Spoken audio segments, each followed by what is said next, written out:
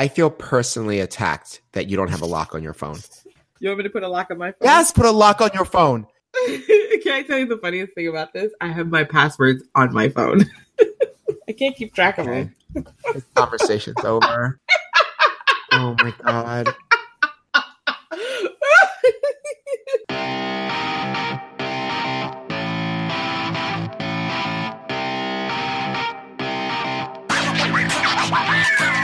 Hi, welcome to Outrageous, our bi-weekly podcast where we talk about race, media, culture, politics, and everything in between.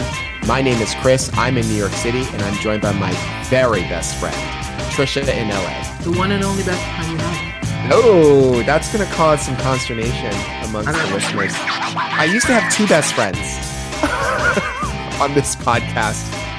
Okay, down to one. Elimination podcast. Who's next? Vote who you want to see go next. I'm just kidding. They'd all vote me. Everyone's Team Trisha. I know, America. I get it. She's more popular than me. She always has been. How are you? Weird. So weird. What? It's weird. A black woman being more popular than the black male? No, I'm just kidding. Oh, please. I'm good. I'm actually pretty good. I'm wide awake. My body woke itself up at 6 o'clock this morning. Not for this podcast, but because Roger Federer is returning to the tennis tour. And I guess my body was like, time for you to wake up and watch some tennis. I thought of you. So I saw Ocean's 8 and Anna Wintour's in it. Yes. In this one scene where she can't be bothered to be distracted by what's going on in the scene because she's watching Roger Federer. And I thought of you. No way. It was really funny. Yeah. It's like, Anna, we have this meeting coming up. And she's like, yes, whatever. And it's like, Roger Federer is on the court. It's funny. God, I love it. I also heard that Serena and Maria Sharapova are in it. Oh, that's right. Serena isn't in it, looking fabulous. Of course. It's a great movie. Next time you're on a plane, watch Ocean's 8. Not a low-key media recommendation. But it's perfect. It's perfect for a plane ride, let me just say. You know what it sounds perfect for? When it shows up on TBS. Hello? TBS. Is that a thing? Yes. It's a thing still, right? Yep. Oh my gosh. I will not be paying to see that, but go ahead. I spent my weekend with my family, who I love dearly. It's just, it's, after, you know what I mean? It's just after a little while, you're kind of like, I love, and You're a controlling bastard. You need to go home. I'm not. It's just I love you, and I'm gonna go home now. You know what I mean? Oh my God, no. But I love my family, and I know that they listen. So I love my family, and it was the right time to go home. Both those things can be true. Yes, done. That's all. Very much so, because apparently you love me, and you could barely travel with me. So that's not true. What are you talking about? We have to have a trip conversation. We've never had a trip, because I know how you are about trips. We went to San Diego together. When was that? I don't know, like 2010. When was 2010, 2011. Comic-Con, right? Comic-Con in San Diego was great.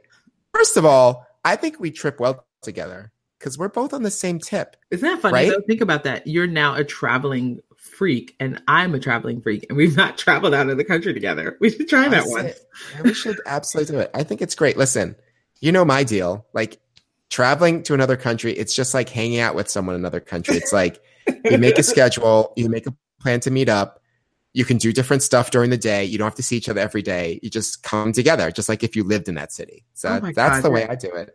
That's such a loser way to travel. That's not traveling. First of all, that's not a loser way of traveling. When you have to do everything lockstep with someone, you end up hating each other. Because it's like, I don't want to see tapestries in some old ass castle. But then you're sitting there bored to death. These fucking tapestries. Listen, traveling together offers you an opportunity to live vicariously through the other person. So it's I don't want to do that. I know. I wouldn't necessarily want to see this, but I'm going to see this with you, and I won't. I promise I won't bitch and moan. And then you end up being charmed by the experience. You know what? I'm the age I'm at. I know exactly who I am and what I like, what I wouldn't like. I'm good. which is let me distill that for you, audience. I'm gonna do whatever the hell I want. The hell with you. Here's my schedule. Meet me here. I don't see the problem. You really don't. Head throw back. Everyone should get what they want. Like, it's completely possible. Like, okay, well, you want to go to this museum of, I don't know, like pasta? Enjoy. Like, I'm going to take a nap. Alone together. Like, I get it. Alone together. I feel like in this segment, I'm coming off sounding like an asshole. And I swear to God, if I listen back to this and I'm editing the whole thing out. It's okay. I don't think It's okay. I didn't encourage that. I didn't encourage that at all. I simply asked. Yes, but you're being very smug about it now. So I feel like I'm telling you, I'm giddy with it. No, being extremely smug. No, you know what? Let me give you a pass. I have traveled with many people in the past, and you're quite right. Traveling together is a real tricky beast because there is a point in time where I just don't want to do every single thing like you're doing. I remember once I was traveling with someone. After like 3 or 4 days of getting up really early and just being like a tourist, like it was my job, I just simply said, I refuse. I said, I refuse to go see another castle, another whatever. I'm just going to be leisurely because, that's how I roll. I like to just roll through the city, maybe pick one thing to see, and then just kind of stroll, sit down, eat, look around, try to chat with people. That's as low key as I wanted my travel to be most of the time. And we did that, took a break from each other, and then was able to come together again. Exactly. But yeah, I totally get it. It's like, whew, I was like, man, this feels like a task. When it feels like work, then it's not vacation anymore. You know what I mean? I get it. Yep. All right. Let's jump into some topics. So I want to start with yours. Ooh. Because I spend my life watching the ID channel, the ID channel is doing a special on cults. And actually it's interesting. They did one on the Jonestown cult, which, by the way, I could totally see why people were compelled by the Jonestown message. Racial equity, racial harmony. I mean, it had all the right notes. It hit all the right notes. Then it took a turn. So so I started thinking about cults, really. And I started thinking to myself, the first question I had was, cults seem to have reached their peak in the 70s. And I want to know why and why it went away. And then I also wonder, could we imagine them coming back and compelling a large enough group of folks? We've seen the bad side enough now. That do we still think cults have the ability to rally large groups of people again? Could that really happen? And then I want to know why. Like, why do cults work? Why do they work? Preface by saying, I really believe it is something in our psyche that leads us to cults. And so I feel like there will always have some resonance. But maybe I'm just, maybe something will culturally shift and cults won't have their resonance anymore. But those were the things I was pondering as I was 3 hours in an ID channel cult fest. And so I just wanted to talk about it with you because I was like, Chris has ideas about cults, I'm sure. I do. Your question is very large. Very, very. Put so much in there. It would take several dissertations to like focus in and unpack some of that. Sure. So let's unpack the one you want. I mean, so why are cults popular? Mm-hmm. I think starting with defining what a cult is, which is a really kind of slippery concept. Yeah. So a cult it's like a group of people who are, I forget exactly what the actual definition is, but for the most part, it's someone who's under the sway of a particular individual or belief system or idea. That sounds so broad to me. That's like anything. But I was looking up some stuff, and cults distinguish themselves in a couple of ways. Some cultologists, I don't know if that's a thing, but some of the things that I've read, some people say that the difference between a cult and, say, like a religious movement or, say, like a social group like Alcoholics Anonymous is that they aim to separate you from other people in your life, right? They try to isolate you from previous relationships. Also, they try to inculcate you into an identity that is about the group and not necessarily about you as an individual, and it's not identity that you can carry outside of the cult. Does that make sense? You know, those are the two definitions that I found that I liked, because I felt like I can use those. Can I tell you what I like this other definition? Because I think they've been playing with, because if you look up cults, they have this very general definition, which you would not like at all. I think it's really horrible, because basically the definition that is offered, like, generally is, it's a religion whose beliefs differ from the majority around them. Hello. I don't know what that means. In essence, anyone who is outside of, you know what I mean? Any religion could be that. And your distinguishing feature is to make sure that you have in-group membership. That's the whole point of a religion, right? We're doing something right, and those people are not. Every single church I've ever been to, regardless of the church, that's the underlying theme and message, is that we're on the right track and the outside world is not. So that would make everything a cult. But what I think is the most useful definition of cults is this notion that it's a religious group that is exclusive, secretive, and authoritarian. Yes, the authoritarian piece seems to be important. I think so. And I think the secretive element too, right? Because, I mean, if you think about other religious structures, are there really secrets to the Catholic Church? Yeah. I mean, listen, what? listen. You know what I mean. I don't mean the hidden parts of it. I don't mean that. I meant you can find Catholic texts. You can have open dialogue about their tenets. You know what I mean? Obviously, besides the people who read that weird popular fiction book that everybody was into. You know what I mean? I think you can generally go into a church, listen to the message, and feel like you are having access to what the people in that church believe. That's not generally the case with a cult. There's definitely a sort of secret and exclusivity element to cults. But it could be. Now, yeah. I think that might be the defining feature of a cult is the exclusivity and the secretive and those three things together, right? It's people do not agree on like the signifying thing that makes a cult, you know. And I read a couple of things, and it's all over the place. Some people say it's the authoritarian rule. Some people say it's the falling behind a single person. Some people say that it's the exclusivity or the sort of the co-opting of identity, or it could be a lot of different things. I feel like it can be really confusing. However, we're not here to discuss Webster's dictionaries. We're here to get to the question of what you're interested in is, like, why do cults hold sway? Like, why are cults popular, or why have they been popular? And I think it's not that hard to figure out. I think human beings are hardwired for community. I feel that it just kind of makes sense, like a group of people coming together around usually an idealist endeavor or idea. Most people who join cults are idealists. Like, they believe they think of the world in very bold strokes, like the way things should. Also, a lot of upper to middle class people fall into cults. I think it has to do with wanting the world to be a certain way and creating a community around that. Now, you know, you follow someone who's charismatic, who then turns that into, well, I get to stick my stuff into anybody that I want at any age that I want. It takes a turn. I know a couple of months ago, Netflix had that documentary Wild Wild Country, which I did not see, but it seems like everyone like really fell into sway of it. There was also another documentary called Holy Hell, which talks about another such charismatic cult leader.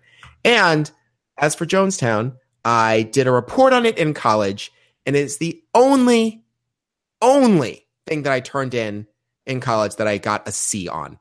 And to this day, years later, I'm mad about it because, honey, I went full Pelican Brief on that shit. I went to the library. I got microfiche. I was like, you know, I had my hair up in a bun, furiously typing into computers, and I got a C. It was devastating. So that's my experience with cults. It's extremely negative. But what part of people falling into cults surprises you? I would think that's something you would understand. I understand it, but one of the things that struck me because I was watching the Scientology movie Going Clear, I believe, a couple years ago. And I remember there was a point in the movie where I think this man was being beaten. Like, he was being beaten and he was letting it happen. Like, he And I thought to myself, how does someone get to this place where another adult man is whipping your ass and telling you that you cannot leave a building of your own free will? Do you know what I mean? Fraternity initiation rituals. Exactly. So are fraternities cults? A little bit, maybe, but well, let's not go there. I know, ouch. No, but but then I started thinking about it, and I was like, you know what I realized, and this was for me, it felt like a blow my hair back moment, and I was like, I think I have to really hold on to this. I was like, it's in us. It is that thing in us that seeks perfection that is exploited by a cult. Yes. And I was like, you know what? If we made peace with our imperfectness, I think cults would hold less sway. I really do, because I was thinking about the messaging that everyone kept saying. Everyone kept saying exactly what you said, which was, I they were feeling lost and alone, and they wanted to make the world a better place. And then somebody said, "This is how perfection happens." And when somebody offers you that, you are willing to go down a very dark hole for that perfection. And I was like, but what if we weren't attracted by perfection? What if we didn't think that a perfect, wonderful paradise could exist? What if we just said, you know what? We're flawed beings. Bad things are gonna happen. That's just how life is. How could a cult leader then enthrall us? It would feel fairly. Yeah, but do you want to excise that just so we're less susceptible to cults? That doesn't feel like something I'm willing to give up. Actually, I find it actually really useful. I don't want to believe in the perfectibility of man. I really don't. I think that's oh my God. I think it's a really slippery slope. Because first of all, the assumption is that you're not perfect now, right? And then the question then becomes, what is perfect? And then you have to have some sort of external arbiter of what perfection is. What if you simply said, I am human, and as a human being, I am flawed. At the base, I am flawed. Mistakes will be made. And then you get up, you make a mistake, you get up the next day and you try all over again. I think that is the antithesis of a cult. The promise of perfection is the thing inside of us that makes us open to cults. And I don't think that we need that. The perfection is what leads us to self-help or the gym or, community groups or proposing legislation to make lives better for ourselves. Like, I don't know how you take that away. I don't think cults are not so dangerous that I'm willing to give up the idea of a perfectible world. I didn't say the search for perfection needs to be given up. I say that you can improve upon yourself, but it's the belief in this magic bullet. Effort is, I actually think this notion that the search for what you've painted as the reason why we do many of the things, I don't believe in that connection, because oftentimes I find that people who are perfectionists get very little done. They're frozen sometimes. Hello. Mm-hmm. So I don't know about that perfection piece. I don't know how compelling and useful that is. I think you can look around and say things can get better and improve on that and work on that and say, I'm going to get there. But that's actually not what a cult does. What a cult usually says, or what these charismatic or the poor ones do, is say, perfection is possible now, follow me. And I think that messaging is off. I think because what it does is it really doesn't give you this in and out. It doesn't give you this performance-based thing where day to day you might mess up and then you get up and you try the next day. It really seems to be like an assault on effort, really, on some weird way. I don't know. I think I don't know. I feel like you're all over the place. Okay. Let's rein this in. Cult leaders promise the same thing that politicians promise, that families promise. The idea life can be better. Perfection here is a chimera. Like, I don't know if perfection is necessarily what they're peddling as much as perfectibility, which is something that we all believe in. Perfection is not a real thing. Perfectibility is. Which is what? Perfectibility. Perfectibility. Your life can be better. Our life together can be better. Better. Right. That's every politician. That's always their thing, But it's the how. It's the how that's the distinguishing thing. So the how is that's where it begins to diverge, because it's like your life could be better. First eschew everyone you were talking to before. The new goals are about the group and not about you. That's important. The structure is very isolating and hierarchical, and like all the things that you said before. And that's what distinguishes a cult, because at the end of the day, it's not really for the individual's purpose. It's for the group's purpose.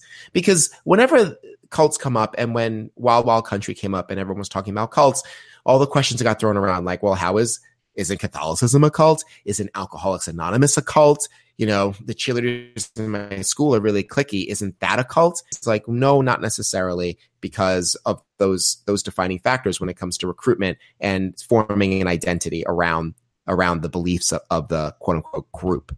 Why are people susceptible to it was your question. And I'm going to just rest back. Like, I think people are susceptible to cults because it makes sense. It's the wish for perfectibility.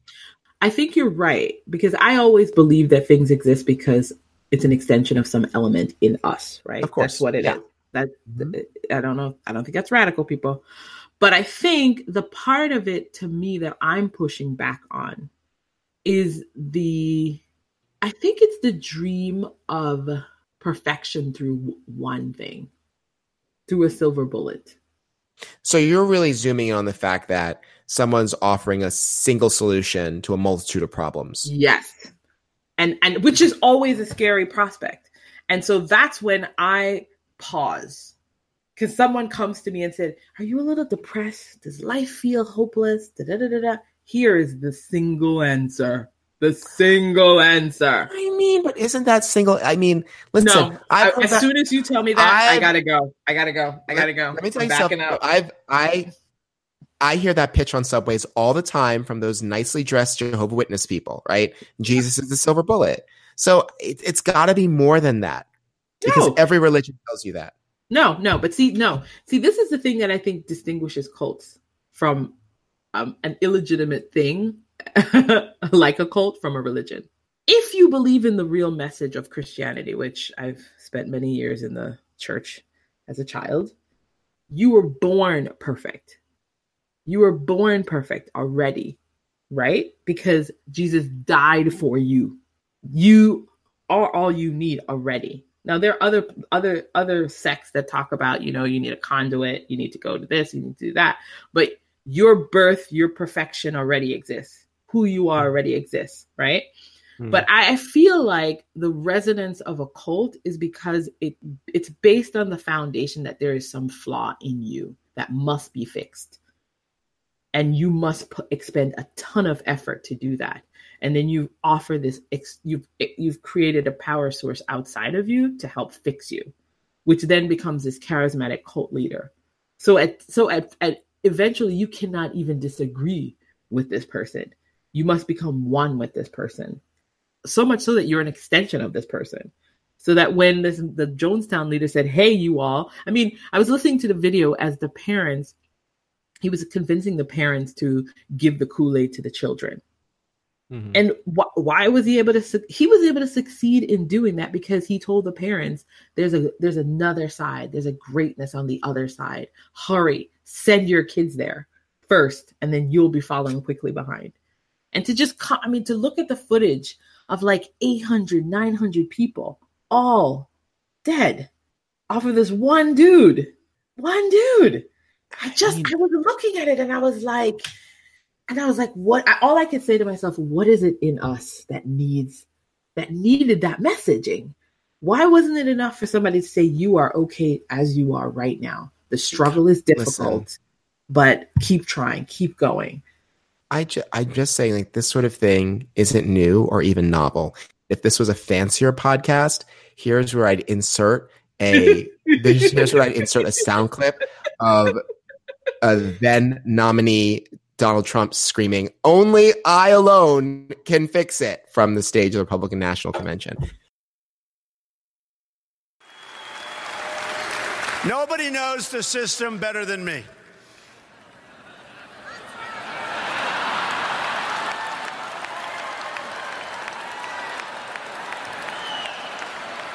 Which is why I alone can fix it. Like, this is something that we are really interested in. We're interested in authoritarian rule. Like, there's something about us. It's the Big Daddy thing. You know, it's just someone's going to come and fix our problems. Oh, thank God. I think we are really conflating a whole bunch of people and a whole bunch of things like going into cults. But I think what's interesting in this conversation to me is just thinking about group process. Yeah. Like sometimes group process goes well, you know, like, hey, let's form Meals on Wheels or something. And sometimes group process goes poorly.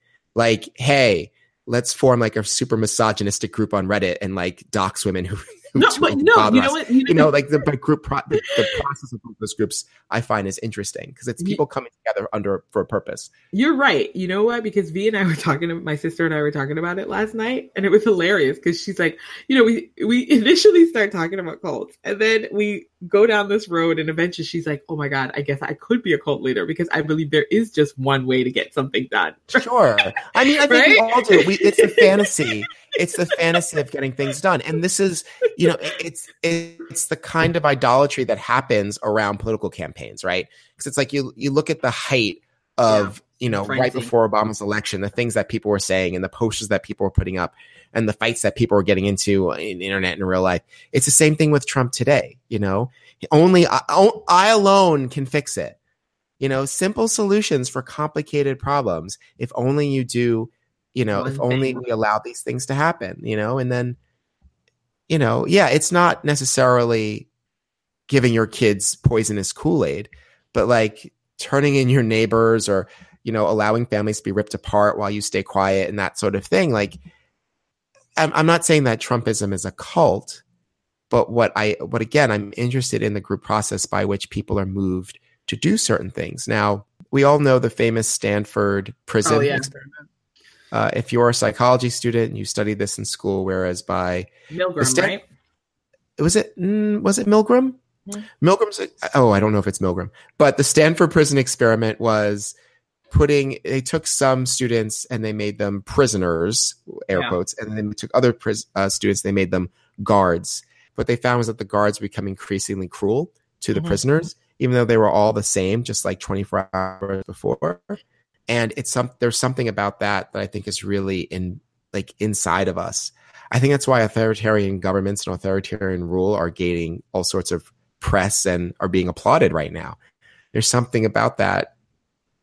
There's something about it that's really appealing. I mean, look at poor Obama with his history of wanting to talk about complex issues in a complex way. No one had time for that shit. They were like, yeah, build a wall, send them home, lock her up. Oof. That's so much easier. It's just like that.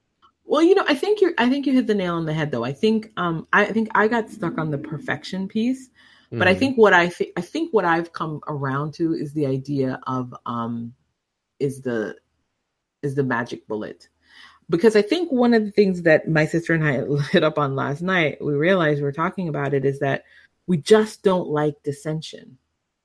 Conflict makes us really uncomfortable, right? And I think. And I guess now I have, because I used to have no time for somebody. I don't mean a devil's advocate, but I just had no time for somebody who was just going to toss a fire in the midst of a conversation. But contrary, I will, for the sake of it. Yeah, but I will say though that real spirited debate where there's a real fundamental difference of opinion, not just like, hey, Black people are animals, those kinds of opinions that are wacky and useless, but like, I really fundamentally have a different opinion about how we can go about getting this thing done. Like, we want the same end result, but I really don't know if this is the right method. I think to be able to continue to engage in real earnest dialogue with people who disagree with the way we can get something done, I think is really key. Because I think it's the idea that you have to just cut every kind of potential dissension out of a conversation that leads us down this path, that leads us to this idea that there's got to be a single way. You know, it's like, listen, I want to solve the homeless problem. I think there's only one way to do it. That's impossible. It's too complicated a problem for there to be only one way, right? But I think part of people would disagree with you. Off the bat they would. But this is where I think cult-like elements intervene in situations, right? And part of what it is that we don't want to attack a problem from multiple angles, right? We haven't set ourselves up in that way as a society. right? And one of the things I think that's useful is that I've been doing a little bit of research on sort of how people are trying to transform and work around problems. And one of the things that I think folks have been trying to do lately is to say, listen, why don't you take one piece of the problem and go deeply on it and let me take another piece? Because what's been happening, they feel, is that people are trying to attack a problem from the same angle all the time, wasting efforts, right? So, but I think it reminds me of your group process issue. Right. You cannot close out dissension, right? Because that's what happened in the Milgram experiment. The person did not feel that they could disagree with an authority figure. Even as their student that they were administering the electric shock to was screaming in pain, they didn't feel comfortable saying, no, I cannot do this. And what is it that we imbue in an authority figure? Truth. We imbue them with this power to know the only way, right? But if we said to ourselves, what if there's another way? And it doesn't matter what your status is. You feel free to say it when you see something is off. I think that experiment goes wrong, goes differently, right? Do you think it's about not taking responsibility? Like sort of like, oh, I don't have to think. I think there's an element of that. I think there's an element of I can offlay my own responsibility to somebody else. Mm-hmm. I can offlay the task, a very difficult task of managing my life, to this one space. It's so complicated. It's so complicated to live life, right? So many things are coming in all around, getting so many signals from left, right, center. How about if I just listen to one messenger? It's so nice. Then another tune comes in on the other side. And then that feels discordant. You're like, oh shit, and there's another tune? Because that's immediately what a cult leader does. It gets rid of dissension immediately in the ranks. They start punishing you. There's elements here to consider, given that with the way social media, the internet is, we can't deal with any sort of conflict whatsoever. And I think in some ways that swing in our culture may make us more susceptible to these sorts of groups and these sort of negative group processes. I mean, I don't love the word cult because I don't know what it means. Yeah. I'm going to be really honest about that. Yeah. And I rooted around. I took a couple of classes on this when I was in school, and even back then, I remember there's not a real good. Christians used to be a cult, and now they're a major religion. So I feel like the definition changes from time to time, from speaker to speaker, and from intent to intent. So I'm just going to stick with negative group processes. I think nowadays we're more susceptible to these negative group processes and falling into this way because now I just feel like our society is really set up to ignore dissension. You know, between the way algorithms work and the way that settings work on social media, you can effectively literally block out messages that you're not interested in. And then throw in a dash of Fox News and just straight up lying about facts and the rest of it. It makes a powder. I'm surprised every third person isn't in some sort of like negative group who's enacting a negative group process. I'm shocked by it. Or then again, maybe they are. I was said earlier that Trumpism isn't a cult, but I don't know. Is that a negative group process by which you isolate yourself from people who think differently from you? You eschew facts that run counter to what the person in charge is saying, and you act in ways that you wouldn't necessarily act if left to your own devices. I realized that earlier we conflated two separate experiments. The Stanford prison experiment is independent of Milgram's experiment. Milgram has to do with administering shocks to someone, an actor, administering higher shock someone because someone in authority told you to do it. Milgram was interested in this because I think it was post-World War II, and his hypothesis was that Germans are evil. I think.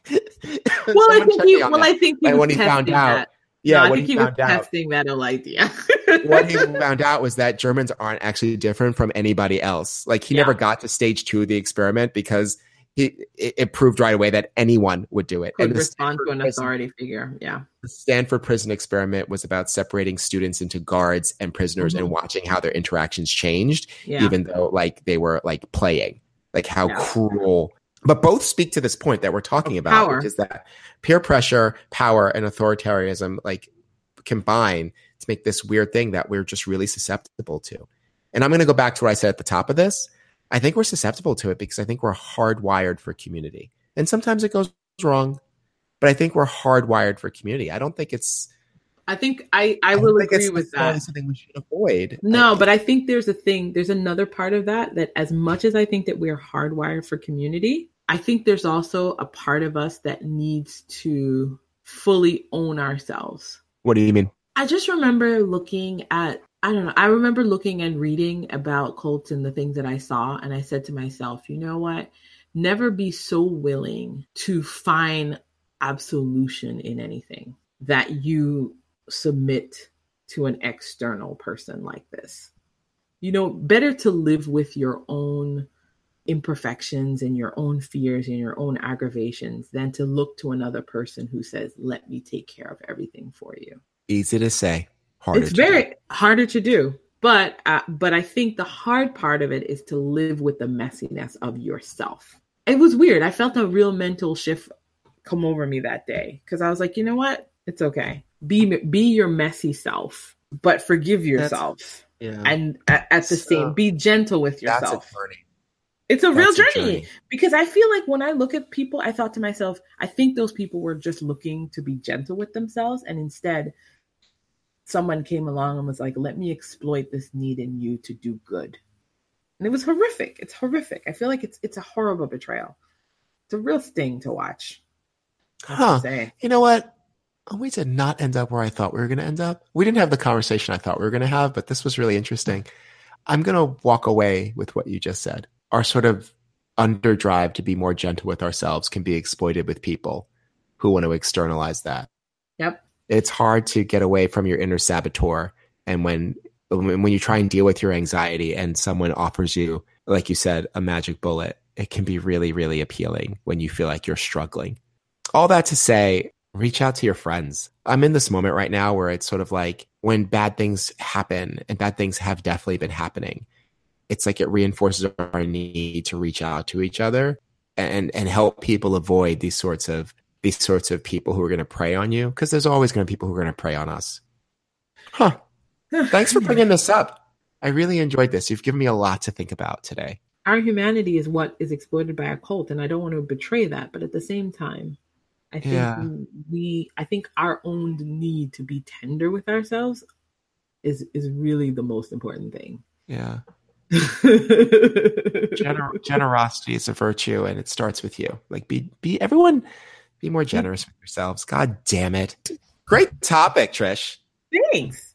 It's fun. It was meandering, but it was cool. Anyway. And also contemporary, but strangely not about any one person, right?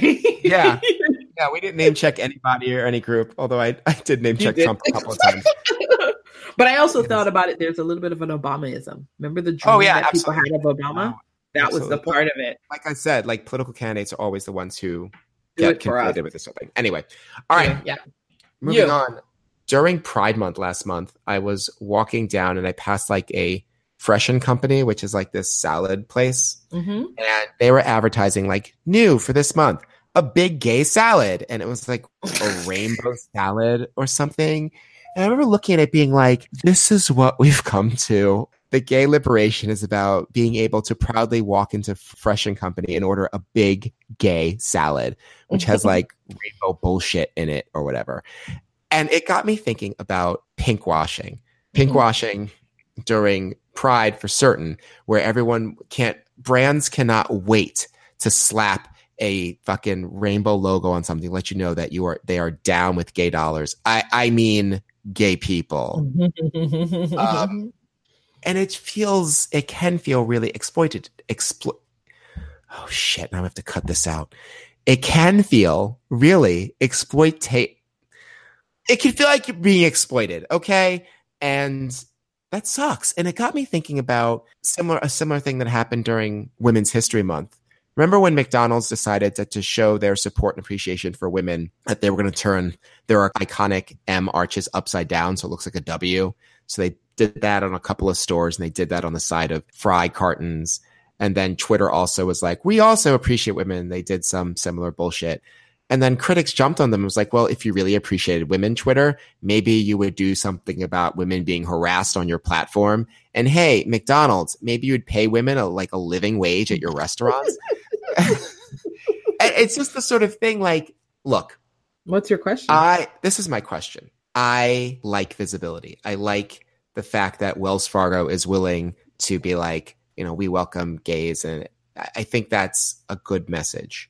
However, when it is my problem that it seems so obviously pandering, it just feels empty to me. Like when capitalism enters into this, is it still of value? Does it Citibank puts a rainbow on their logo during June? Does it matter that Nike wants to talk about like famous women in history during March? Or is that just a grab for dollars, just like everything else in the capitalist environment is a grab for dollars? Should we eschew that? Should we change it? Or is this just like, hey, let's take what we can get? Women are important. African Americans are important. Gay people are important. You all have your month. Let the brands do what they can to make that more visible. What do you think? Oh, well, I guess the question to ask then is, how important is the consumption market to the culture? Extremely. Moving on. What are you talking about? No. Because the question for me is not so much about what a brand is willing to do, because a brand is willing to do whatever it's going to do to sell. That's its job, right? Mm-hmm. And so it makes sense for it to do what it needs to do if it's a signature month. If it's a month to put on red things, then do red things to sell your brand. I think the question I have is what's happening during the other months? And do we get cultural signal besides buying behavior that the culture is moving in a particular direction? That's really what I want to know, right? Like, I don't care if you're buying rainbow salads during Pride Month. What is the signal that I'm getting in the culture that gay people are actually accepted? Because even at the height of, I'd say, Jim Crow, we probably were selling popular images of Black people, right? Hello, Aunt Jemima. Exactly. So we know that conflict exists. Because I think the reason why I ask is I think the tendency is to assume that because something is occupying the marketplace and making money, that it necessarily means cultural penetration. Can you say more on that? Because I feel like people it does. That's my knee jerk to say, like, well, doesn't it? Well, doesn't it? But I think that's my set. Well, your initial thing was Aunt Jemima. But for me, let's think about people who let's think about Black culture for some reason, right? Black culture is for some reason. Yeah, right. For some reason. Well, for this reason, because Black culture has been so consumable. Mm-hmm. Yet we are still experiencing inequality, still experiencing police violence. So you know what I mean? So the consumability doesn't really mean penetration of values that actually support Black people. So I think the same point can be made around gay people. I really do. I think people are very happy to consume pink-based products and continue to live and vote and do horrific things. I don't think we need to use them as signals. I really don't. I think it's nice to have the money, but it's not a signal of anything shifting in the culture. Hear me out. Let's take McDonald's, right? Sure. McDonald's for Pride Month had like rainbow colored fry things. And like I mentioned, the aforementioned W on their stuff for Women's History Month. Mm-hmm. This is a mega corporation that makes billions of dollars. They're doing it because they know they can get away with it. Like, sure. I suspect that they've done the market research to be like, this won't hurt our brand. So in some ways, doesn't them putting it out there to be consumed, doesn't that signal that we've reached a threshold in society where it will be acceptable? For instance, there's all sorts of things that they could endorse or celebrate that would definitely hurt them. Well, let me ask you this. Where are they selling those rainbow fries? That's the other question. Who knows if they're doing it in Peoria? Exactly. I don't know. That's the thing. So yes, it's fine to sell it where it's going to be bought. Sell it where it's problematic. And that's when you're really taking a risk with your brand, right? That's a real risk. I think of late, let me see, what's a brand that took a risky move regardless of whether Disney. I always think it's amazing that Disney does gay days. Gay Days is sort of like a week-long celebration they have in Disney World, where they invite gay people from all over, and like the park is like, I don't know, it's just like somehow gayer, but like they make these hats with like rainbow ears. Every year that it happens, I'm always like, wow, I can't believe Disney's doing this, because it feels like such a risk. Because one, Disney World's not like a product that exists everywhere and they can just do it by region. Disney World's like, it's a global destination for families. There are definitely people who are turned off by Gay Days, and it comes up every year on the internet.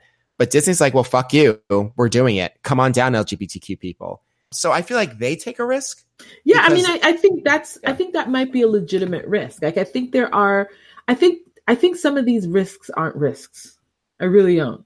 It depends on the marketplace you're doing. If you're doing it in New York, San Francisco, LA, those are not risks. So is it valuable? You to do it. So that's my question.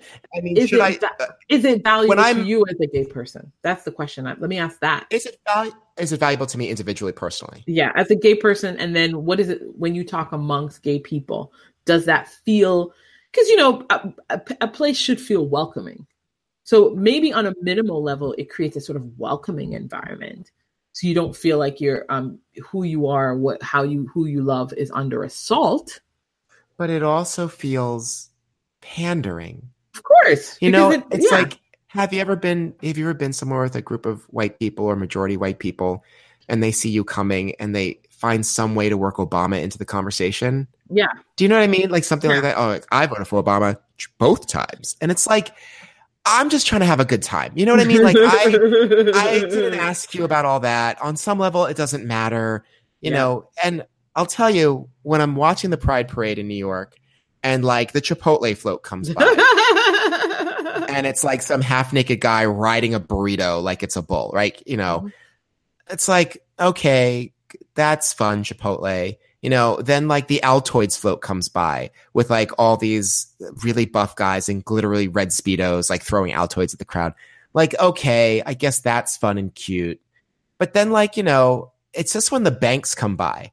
Like then the Wells Fargo float comes by, and then like the Citibank, then like, you know, Avis comes by. And I was like, you know, I appreciate that you're open to marching in the parade, but it comes back to me like, well, what are you actually doing for the community? Like, thanks, Avis. Thanks for renting me a car as a gay person, but you'd have to do that anyway. So I'm not certain why you're here or why I should applaud you. That's how I feel individually. And that makes sense to me because, listen, similarly, I think you know what it is? I think just like with people, we have to think about brands and companies the same way.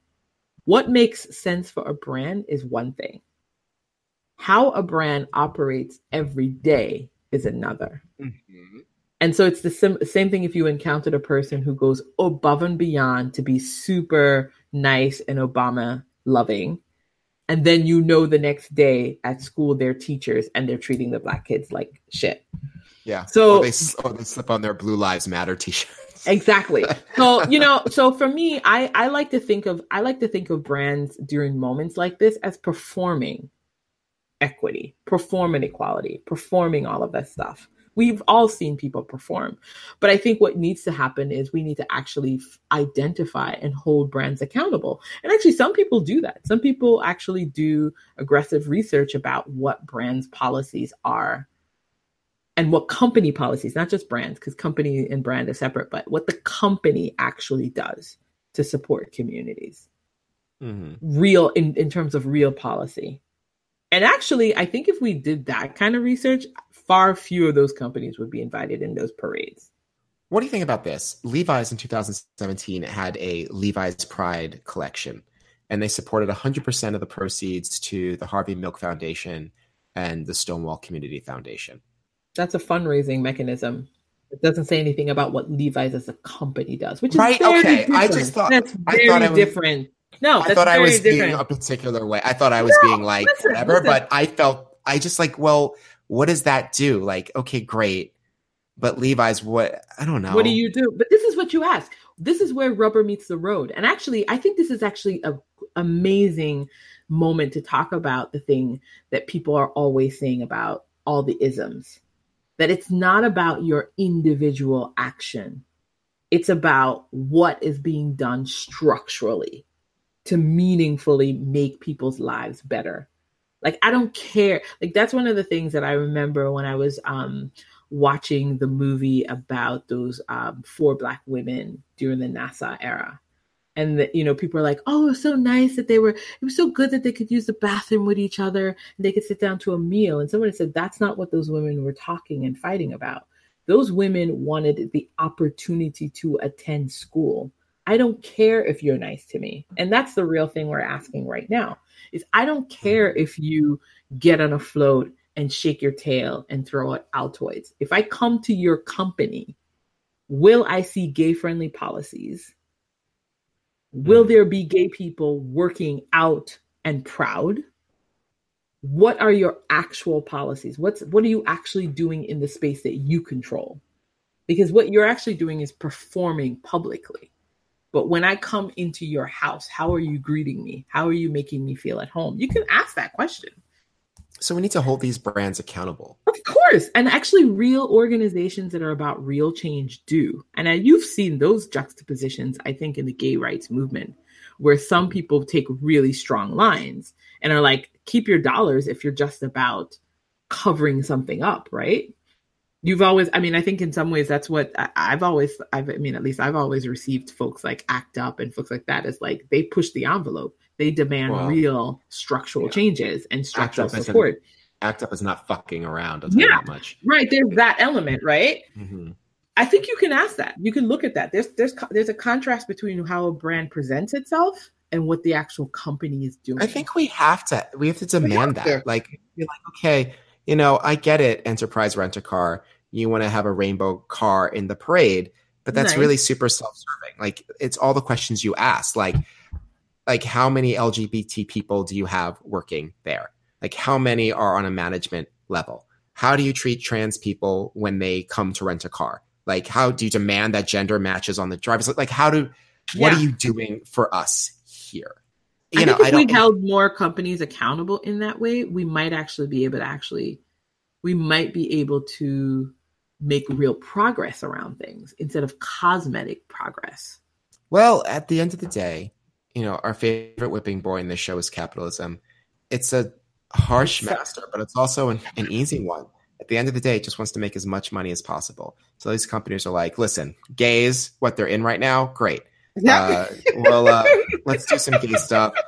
Hire some sexy dancers to, you know, whatever, throw out honey nut checks to the crowd or whatever. Yep. You know what I mean? Yep. And it's just so simple because we're like, you know, and we're like, honey nut checks, like my favorite breakfast cereal now. It's that simple. And I don't know. I think what we're talking about, what we're talking about is a real community mindedness that doesn't always exist. And it's harder for a brand to do. And so therefore harder for us to demand. Mm-hmm. And therefore means that we will not have that money. Right? Yeah. The visibility issue. And wrapping this up though, I think on the other hand, just knowing that these brands that, you know, like Sony or something is like, we welcome LGBT people. Isn't that valuable? No. Isn't that valuable? You don't think so? No, you know not what? Not at all. Do you know what? I think I have to say the 2016 election changed that for me. Oh. Because I remember lots of conversations saying that we were winning the cultural war. But guess what?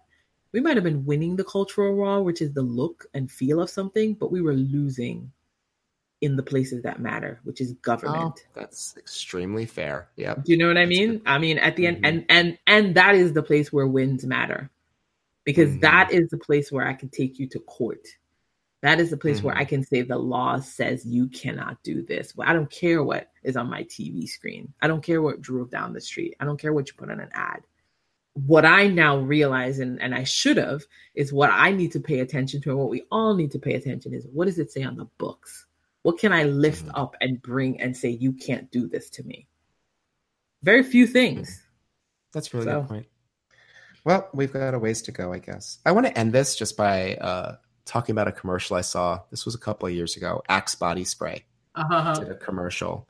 Not during Pride Month, but it was a commercial just about like why it's important for men to smell good, right? Mm-hmm. And you're out there doing your manly things all day long and you want to present yourself the best. And so it was just like these video clips of like men like doing stuff, like working on a car or running or going on a date. And one of the clips that was just peppered in there was like this black queer guy on stage at a ball just voguing the house down, right?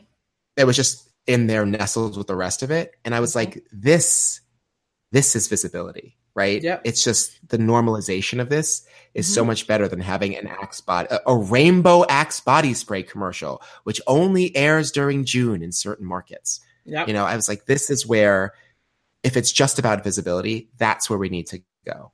Yep. And not fucking, you know, making rainbow fries or whatever. Who gives a shit? Exactly. It's performative. We don't want performative. Nobody wants performative anything. Do you want performative love? Well, I'm going to love you on your birthday, but then fuck you the rest of the year. I mean, like, who's up for that? Nobody's up for that. Oh, shit. All right. Well, let's move on to media recommendations, which is something you've seen, heard, read, or experienced that you think other people should read, hear, see, or experience. Go first. Oh, thanks. Sorry. So I mean, I mentioned it at the outset of my podcast. I would recommend folks check out the ID Channel's series that they have going on cults. I mean, what makes it really good for me, I think, is it hasn't been that salacious. It's been getting the first person accounts from people who had been a part of cults and to hear them tell their stories up close. Mm-hmm. It's been really eye-opening, you know, to listen to their struggles, to talk about how they were able to leave. That's good. It's good to find people who've emerged out of a dark place. So yes, the ID Channel currently has a series of shows on various, very different cults. And so some I hadn't even heard of. My God, there's been a lot. So I'd recommend that. Check out the ID Channel's cult documentaries. They're 1 hour spots. Come for the cult documentaries. Stay for the endless reenactments of women escaping husbands who are trying to murder them. Well, yes, so. There is. That's basically what the ID Channel is. I had a different recommendation planned up, but I read this article on Vice. It was called "What White Girl Coming of Age Movies Don't Do for a Black Girl." Oh yeah, I saw that. I didn't read it. I didn't read it, but I saw I saw it by Zoe Zabmudsky. Well, you know, she starts off talking about movies like Lady Bird and Juno, and you know, and just how these movies are good in that they are all exactly alike. Yep. I found it fascinating how, and I say this all the time in this podcast, media can be really instructive. Mm-hmm. There was a line in her article which really caught me, and that's what got me to read the rest of it. She says, "It was almost as if the characters were created to prepare me for a life of subordination to the narratives and life stories and yearnings and desires and humanities of white women."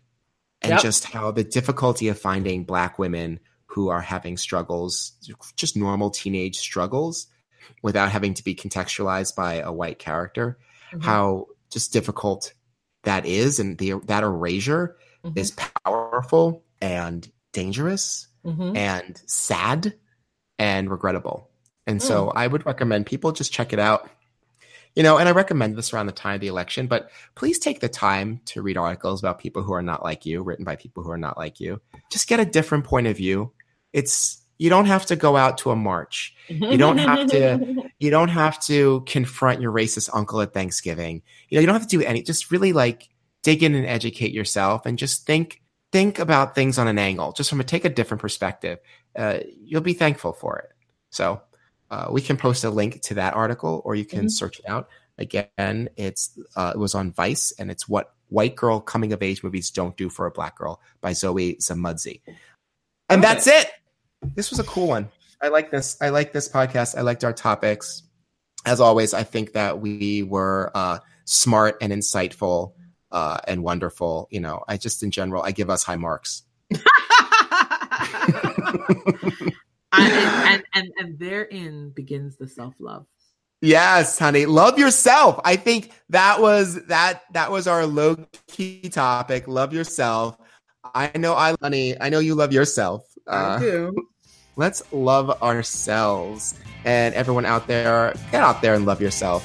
To quote RuPaul, if you can't love yourself, how the hell are you going to love anybody else? Hello? Yeah, can I get that? There it is. Have a great day, my dear. And to everyone else, talk to you in 2 weeks. Bye. Bye.